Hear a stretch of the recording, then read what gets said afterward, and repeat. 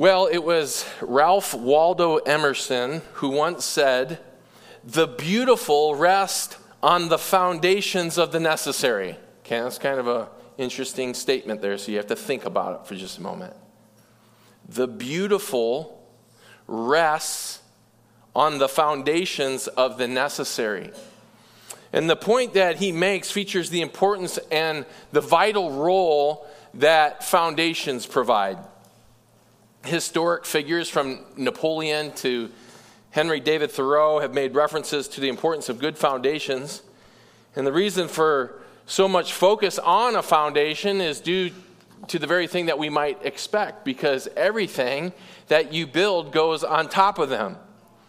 In a building, the foundation carries the load of a structure as well as any other future anticipated loads, such as furniture and people and other things that you can put inside the building, okay, furnishings. And when a foundation is plumb and level, everything that goes on top of it will be simpler to install.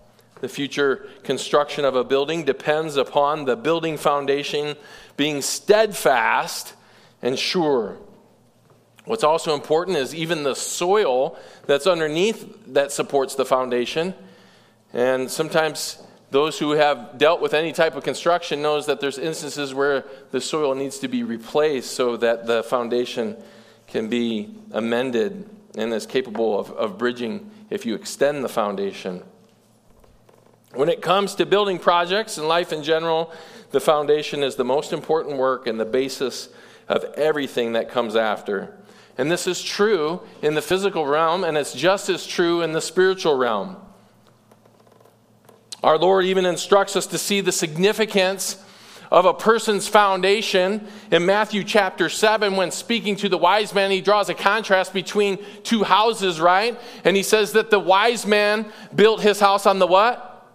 On the rock. Yeah, and the fool, he built his house on the sand.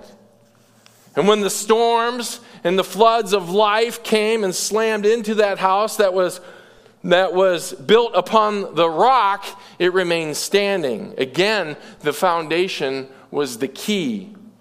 There's another foundation in the scripture that mentions the foundation of God's house, and it's in Ephesians 2:19 and 20. When speaking of God's household, it says that it has been built on the foundation of the apostles and prophets, Christ himself being the cornerstone. God's blueprint involves using human beings in his plans.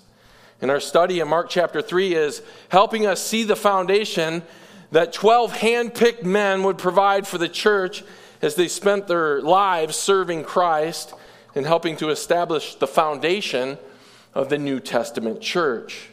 Of course, Christ is the cornerstone to the foundation, and he helped them align their lives according to God's purposes and will. Let's read our passage and continue our study. If you haven't been here with us, I invite you to turn to Mark chapter 3, and we're going to read verses 13 through 19. Starting in verse 13, it says, "And he, Jesus, went up on the mountain and summoned those who he himself wanted. And they came to him. And he appointed 12 so that they would be with him, and that he could send them out to preach and to have authority to cast out the demons. And he appointed the 12, Simon, to whom he gave the name Peter, and James, the son of Zebedee, and John, the brother of James. To them he gave the name Boanerges, which means sons of thunder. And Andrew, and Philip, and Bartholomew, and Matthew, and Thomas, and James, son of Alphaeus, and Thaddeus, and Simon the Zealot, and Judas Iscariot, who betrayed him." Our study of this passage has us centered on a question that we've been progressively answering that still remains in your notes. What principles can you and I learn from Jesus' four-part approach to handpicking his 12 disciples? Our first message focused on the first 3 verses that helped us consider some principles that we can apply as we saw Jesus personally call, disciple, and commission the 12. And then last week we began studying the significance of Christ personally identifying the 12 as we looked at the significance of their number and the significance of each of them by name. And we were doing a vitae, or a biblical sketch of their lives. And we covered Simon Peter last week, as well as James. And you'll notice in your notes that there's lines through them because we've got them covered. But we're going to continue working our way down through the list. And again, we'll consider principles that we might be able to apply to our lives as we look at their testimonies and our Lord's interactions with them. Next on the list, in the middle of verse 17, you'll notice, is the Apostle John. And our verse reveals that John was also the son of Zebedee and the brother of James. And his family worked in the fishing industry with the sons of Jonah and the father of Simon Peter and Andrew.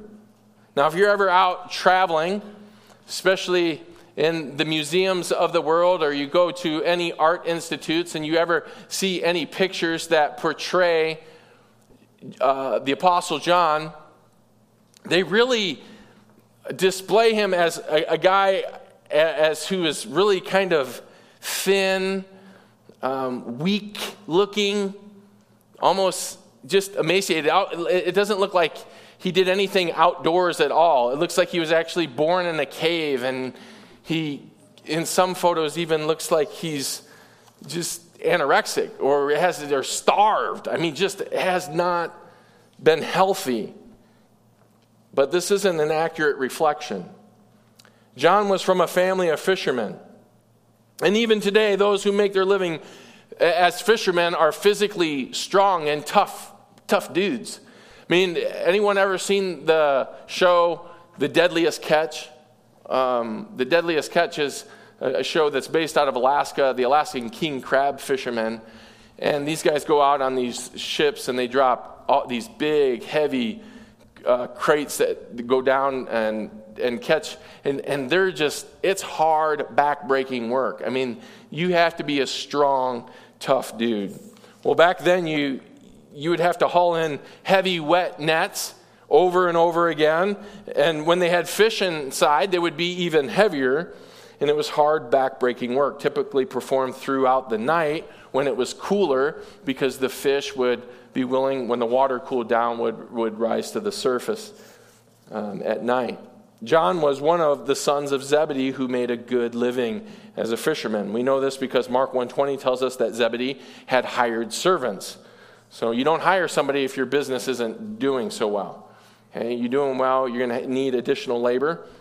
And Jesus, you'll recall, gave John and his brother James the nickname Boanerges, which means sons of thunder.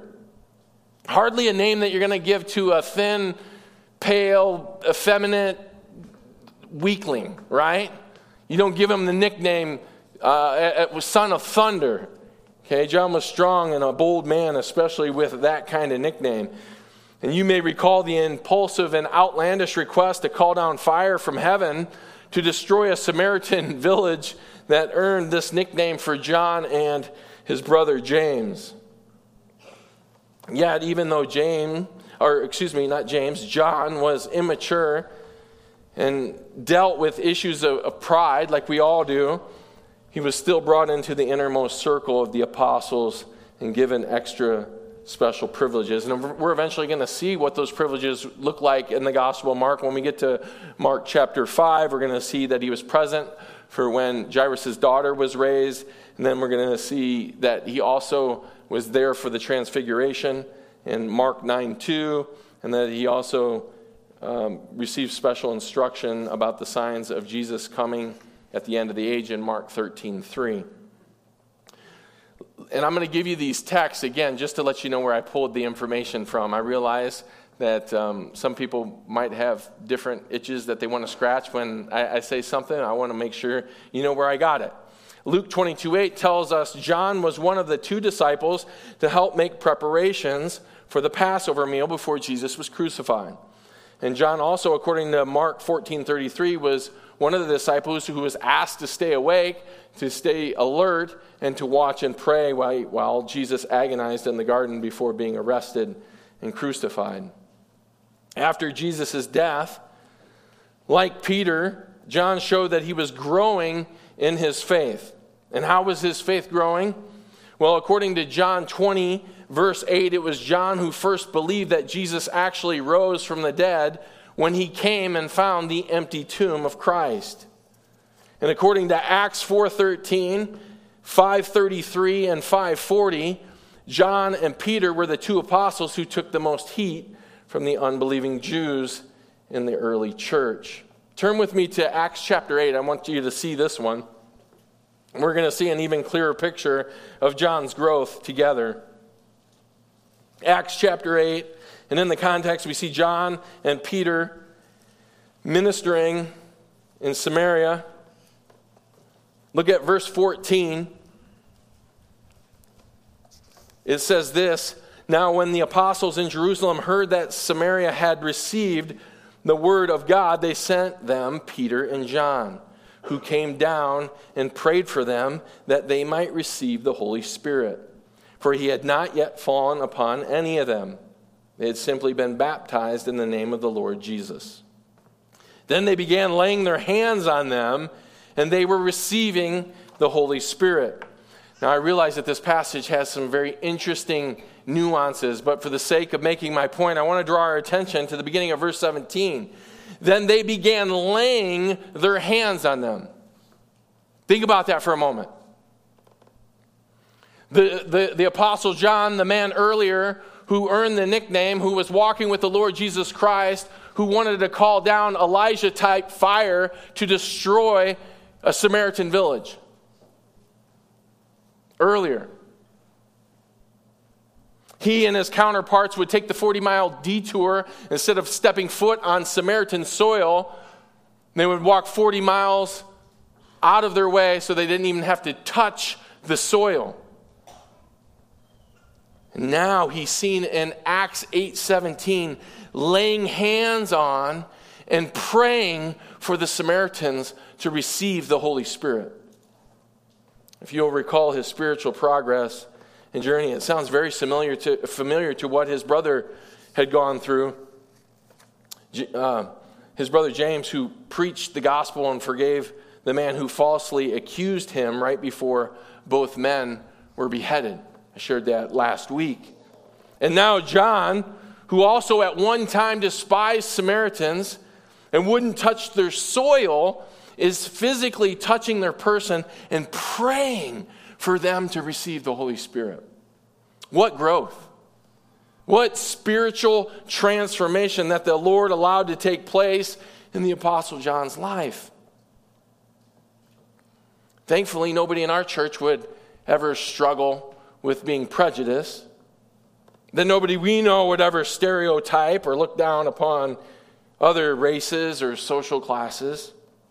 Yes, I'm being a little facetious here.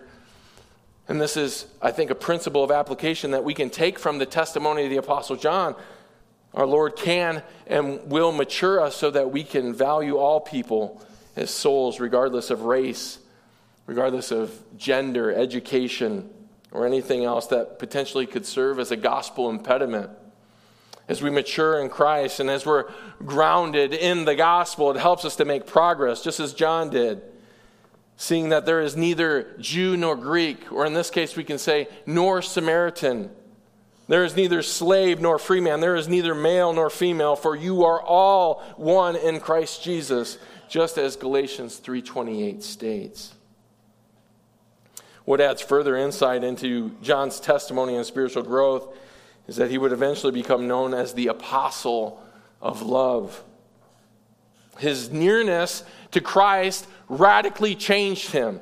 And I want you to see this. You can turn now over to John 13:23. I'm going to read it for you.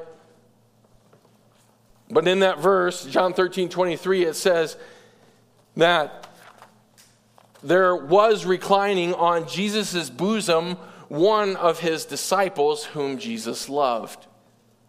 Question for you. Who was the disciple leaning on the Lord's chest? John, right? Who wrote this gospel account? John, right?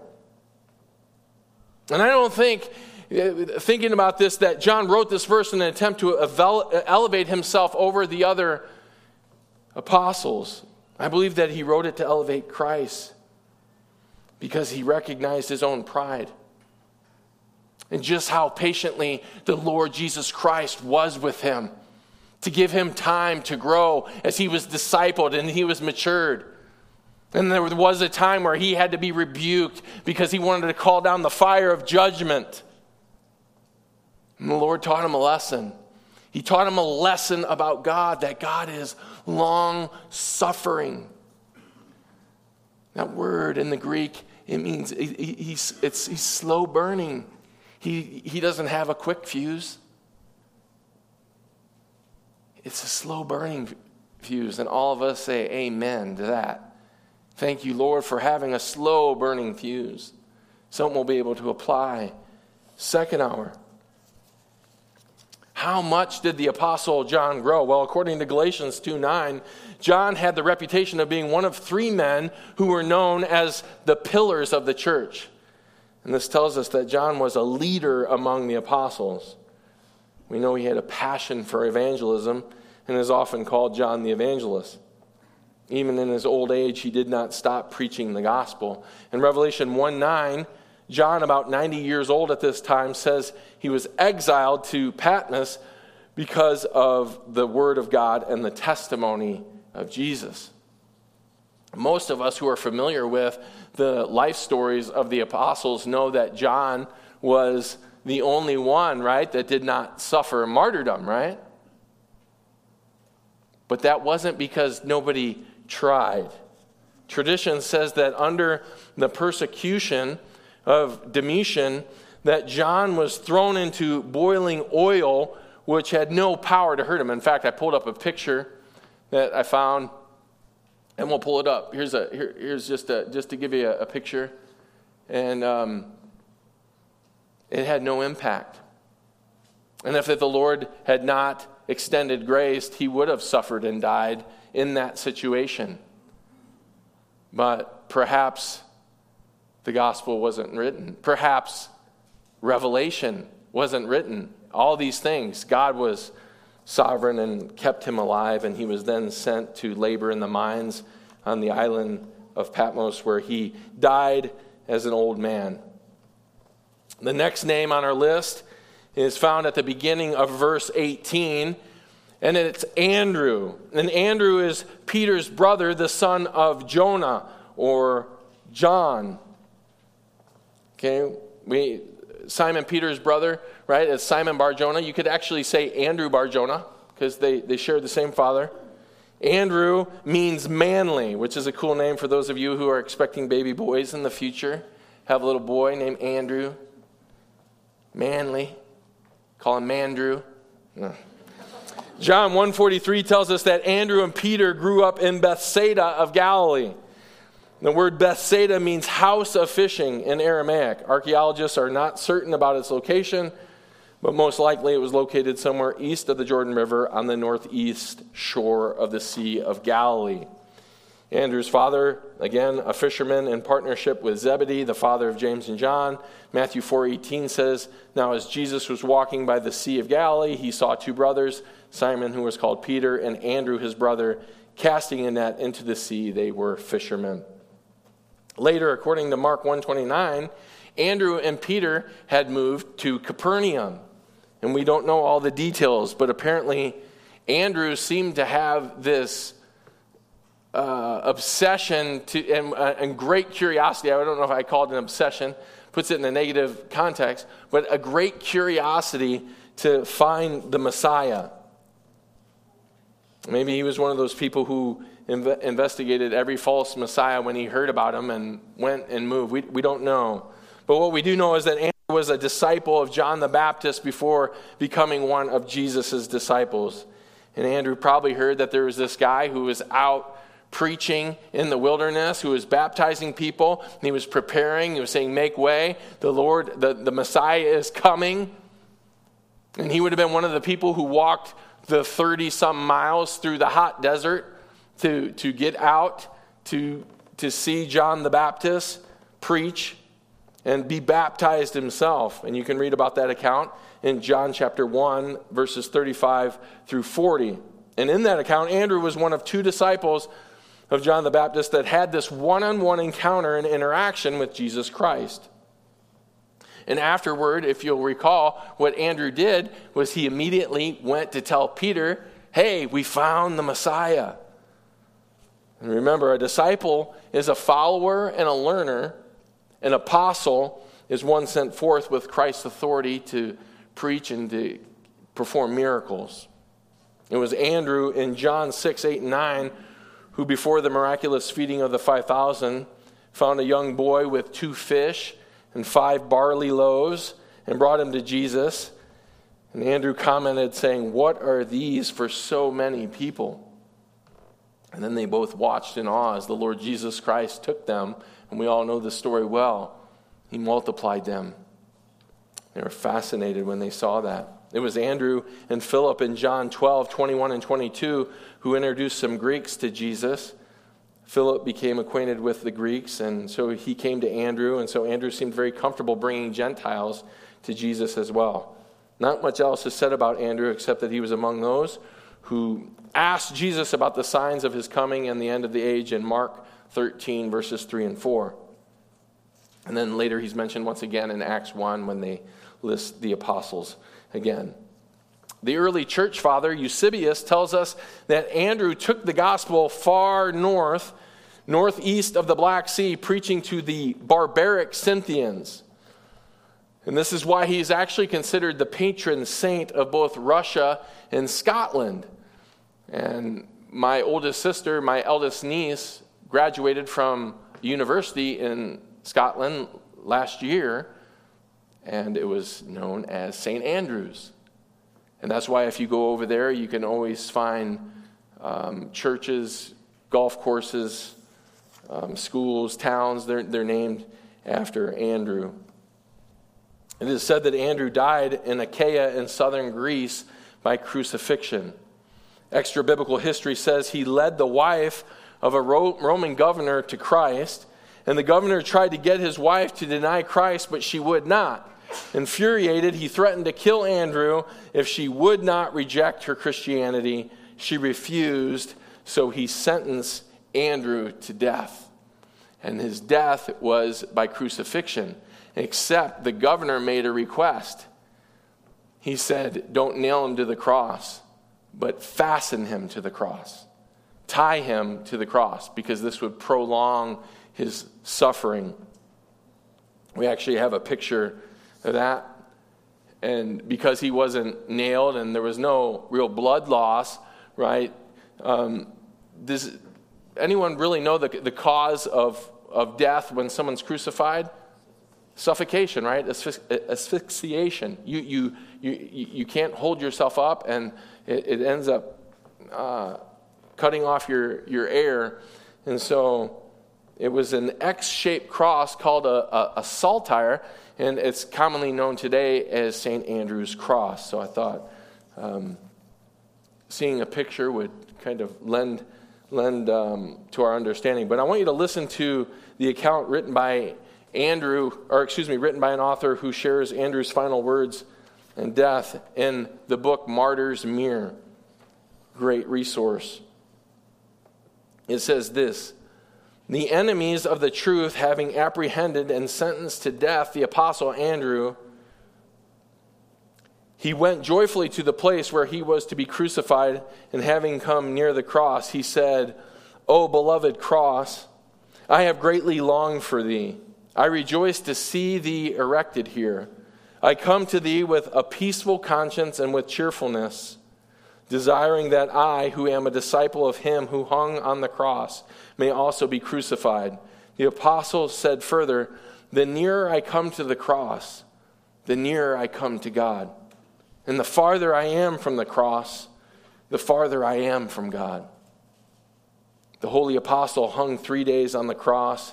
He was not silent, however, but as long as he could move his tongue, he instructed the people that stood by the cross in the way of truth, saying, among other things, I thank my Lord Jesus Christ that he, having used me for a time as an ambassador, now permits me to have this body, that I, through a good confession, may obtain everlasting grace and mercy.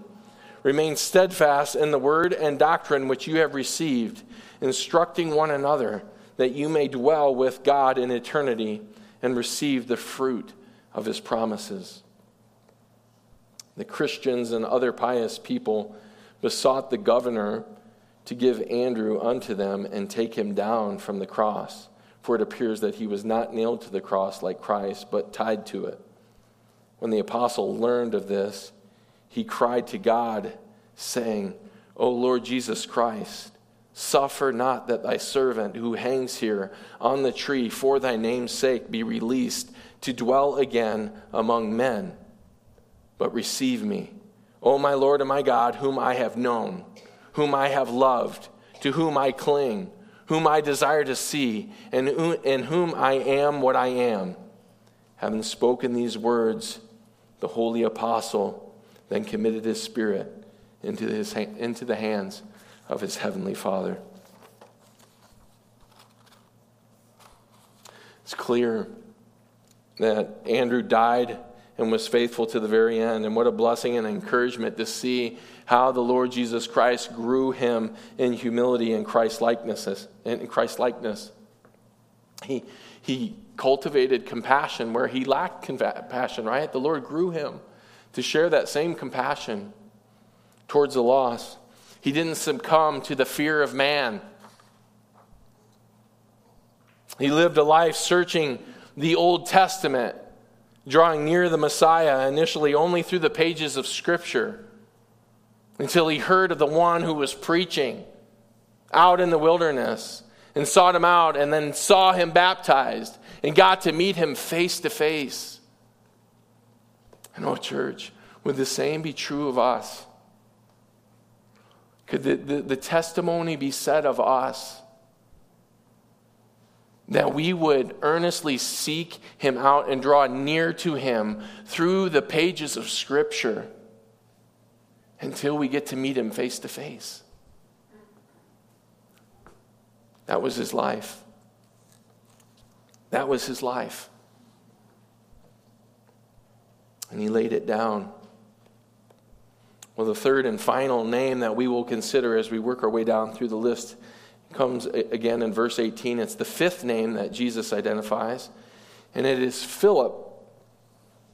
The name Philip is compound, two Greek words, Philos, which means love, and hippos, which is the Greek word for horse. And combined, it means lover of horses, or horse lover. There's some people out there who really love some horses too. I know my daughter Lydia does. There are 4 different Philips in the New Testament.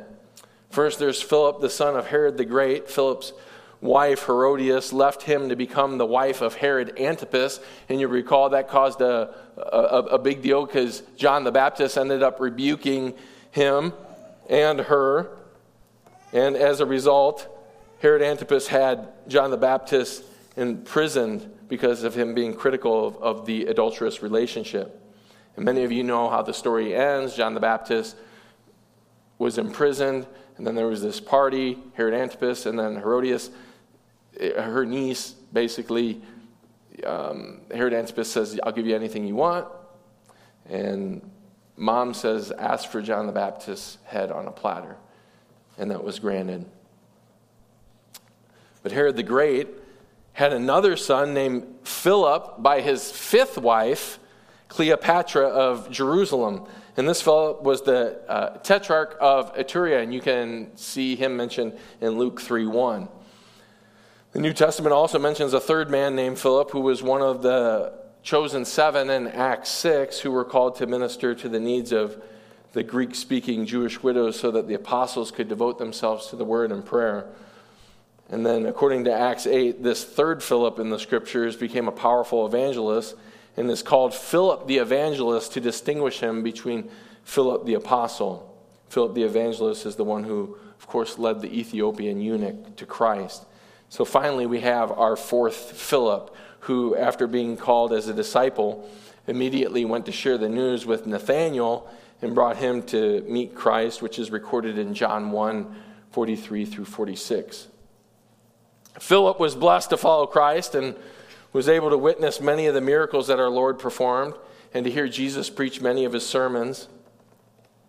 Yet I think he also provides a very realistic picture for us as somebody whose faith was weak and who doubted at times. Turn with me to John chapter 6 so you can see this starting in the first two verses. This provides a little bit of the context. After these things, Jesus went away to the other side of the Sea of Galilee or Tiberias. A large crowd followed him because they saw the signs which he was performing on those who were sick. So Jesus is near Philip's hometown. I want you to remember that. And this huge crowd is following. Now look down at verses 5 through 7. It says, "Therefore Jesus, lifting up his eyes, seeing that a large crowd was coming to him, and said to Philip, 'Where are we to buy bread so that these may eat?'" Verse 6, this he was saying to test them, for he himself knew what he was intending to do. And I think, just real quick, that he may have been asking Philip because Philip is near his hometown, right? If anybody's going to be able to go out and recruit bread and get some food that they might be able to feed such a crowd or to make an effort, I think the Lord was doing this to test him on more than one level. And Philip answered him, 200 denarii worth of bread is not sufficient for them, for everyone to receive even a little. And here's what's striking is Philip has already seen Jesus perform all of these miracles, but he hadn't yet learned to trust and put his faith in Christ for everything, even the impossible. And I think Philip is an accurate reflection of many of us in the church, especially when it comes to the Lord Jesus Christ providing the physical resources that we're going to need. And we tend to put our faith in our Visa or our MasterCard and somehow think that the Lord isn't able to provide that we're going to have to muster it up on our own. And Philip has no idea that he's speaking to the one who spoke the entire world into existence. And so what's he do? He starts with his mathematical calculations, guessing how much money it's going to take. According to my calculations, we're in trouble. And I think like Philip, sometimes our faith needs to be stretched and grown so that we trust truly upon the Lord. Just as 2 Corinthians 5:7 that we walk by faith, not by sight. And the reason that God has us walk by faith is because he has the full perspective. He sees everything that we don't see. There's so much that we don't have perspective on, and our view is skewed. And he's got everything covered behind the scenes. Everything in our lives covered behind the scenes. And yet we can be so short-sighted, can't we? We doubt. Oh no, we got pregnant with our fourth child. How is the Lord ever going to provide? There's just no way. Hugo, Rita? Would you beg to differ? I believe you would. For those who are visiting or new to our church, 10 children. I'm one of 8. The Lord will provide. And we often think that if we see something first, that it will enhance our perspective. But that isn't always the case. And we see another faith-stretching example of this with Philip in John chapter 14. And just turn there with me. And this is the last passage that we're going to look at concerning Philip. In the first 4 verses, Jesus is comforting the disciples before he goes to the cross and letting them know that in his Father's house that there are many dwelling places and that he's going to return for them. And in verse 5, we have doubting Thomas, pre-resurrection, doubting Thomas. asks Jesus a question about where he's going. And Jesus shepherds him, trying to help Thomas understand his deity and unity with the Father in verses 6 and 7. Now in verse 8, it's doubting Philip's turn. And listen to what Philip says.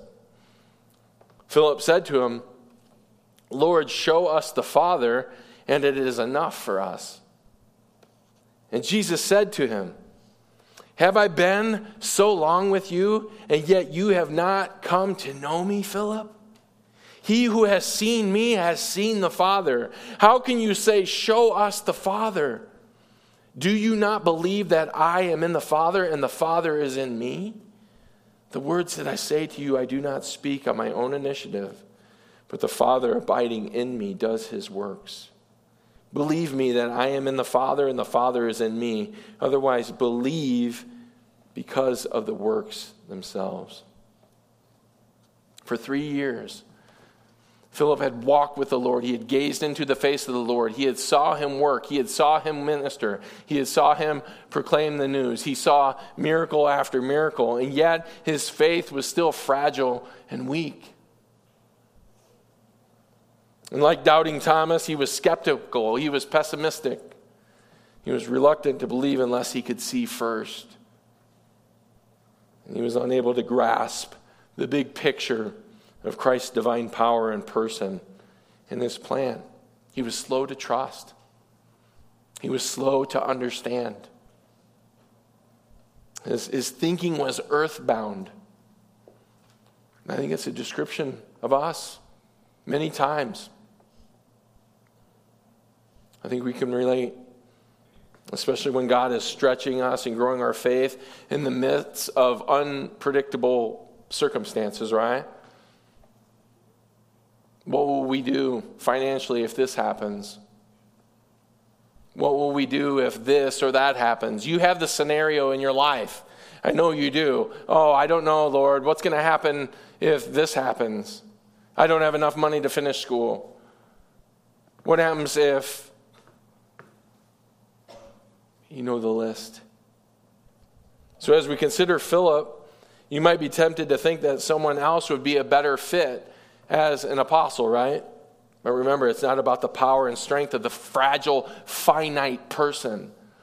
It's about the power and the strength and the indwelling power and strength of the infinite and omnipotent God that dwells within. And Jesus is patiently discipling and shepherding Philip because he knows what he's going to become. Do you believe that he knows what you're going to become? How he's growing your faith, how you're going to be used. He does. Later as an apostle, history tells us that Philip went on to preach and teach for several years in Scythia, where he planted many churches. He also provided a foundation in cities both in Syria and the upper part of Asia. And his ministry would come to an end in Phrygia and specifically in Hierapolis. And it would be here where Philip encountered a group known as the Ebionites, who were a heretical group of Judaizers who denied the deity of Christ, who also sacrificed to idols. And they blatantly opposed Philip's preaching of the true biblical gospel. And as a result, they had him apprehended, and we have a picture of that. And his head was fastened to a pillar, and they proceeded to stone him to death. And that was how he was martyred. These men gave it all, laying their lives down, embedded into the foundation of the church. And they will forever, right, be immortalized as their names will be embedded into the jewel foundation, as Revelation teaches us, in the New Jerusalem for all eternity. And it's a costly foundation. And we've seen it, and we're only halfway through the list. What is the foundation of your life? What is the foundation of your friendships? What is the foundation of your family? Is your life being constructed upon the foundation of Christ and the apostles? And I think the majority of us, if we're asked that question, we're conditioned because especially those who have been in the church for a long time, there's this spiritual environment that we're conditioned by where we would answer the same way. What is your foundation? The same thing that the children on the other side of this wall, when they're asked what their foundation is, they'll give the typical Sunday school answer, Jesus Christ. Because that's the answer that naturally forms. And we can pat ourselves on the back and say, well done. That's the correct answer in principle. I've passed the spiritual test inside of the church, so I'm all good. Next question, please. But when we get outside of these walls, when you step into the classroom with your classmates, when you step into the office with your coworkers, when you step into the privacy of your own home with your family, what is the foundation there? What is the foundation? Is the foundation the Lord Jesus Christ? Is it? Does it drive the purpose of the relationships that we have with people? Going to work isn't about making widgets. Yeah, that's the toil of man, and there's a job, and we do it, but it's about the people that we have access to, that we build relationships with, right? And some workplaces lend, that atmosphere lends itself a little bit more naturally than some places, especially if you're a person who's sitting in your own cubicle and it's you and your computer all day. So you have to even be more strategic about having encounters either before work starts or at breaks or at lunch or at some point, right? But the foundation, and I'm convicted about this too, just even as it relates to friends and fellowship and family. Like, do I really believe? Do I really? I mean, I look at these men and how they live their life, and the one thing that encourages me is the same thing that I know will encourage you, and it should encourage you. Like Peter, the rock, who's sometimes a rock head, right? We talked about that. God patiently grows us, right? He does that. He's doing that work within us. But what I think we need to do, and we don't do oftentimes enough, is to look down and examine the foundation of how we're really constructing our lives. What are we really building upon about it? And being really honest at the heart level. Am I building a foundation on Christ? Because I think that's true, and if the stage is a platform, and if this is the rock of the foundation, and I'm going to build on it, and I'm surrounded in this world in which we live, and there are so many worldly things out there that are going to tempt us to do what? Build on sand, right? Build on pleasures. Build on that which isn't going to support.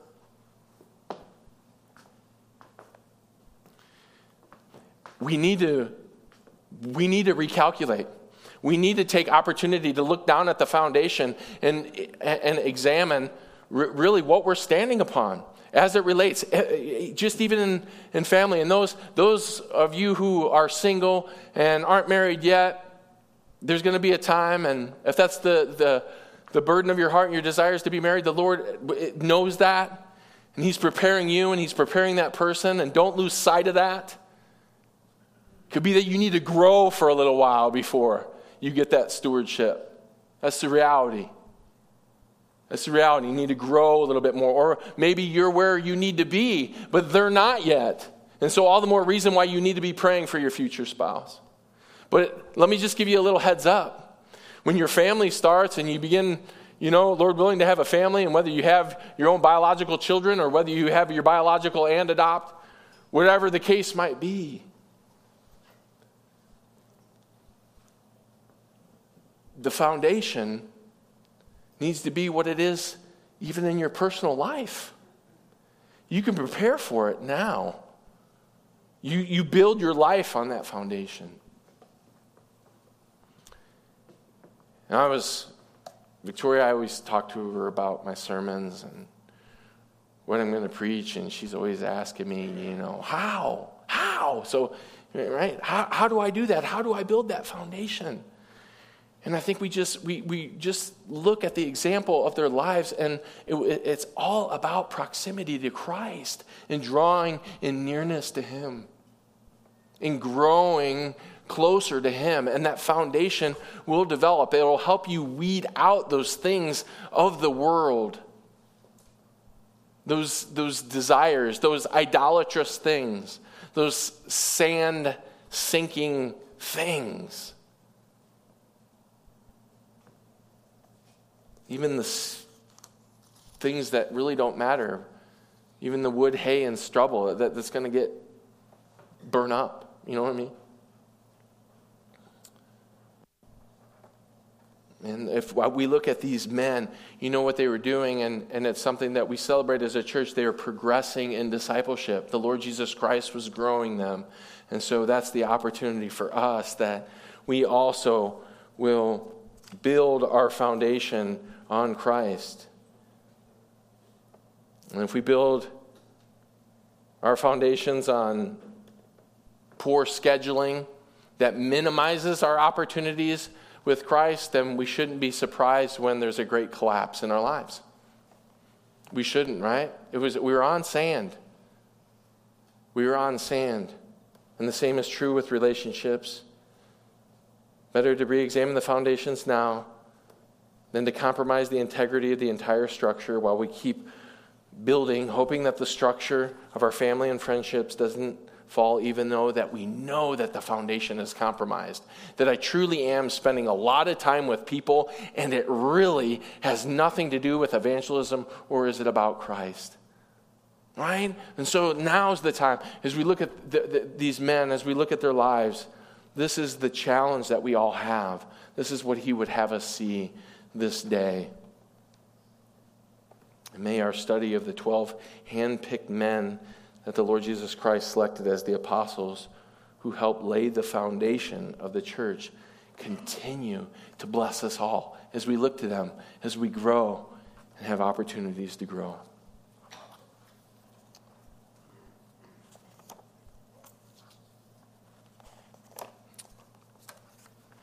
Please pray with me.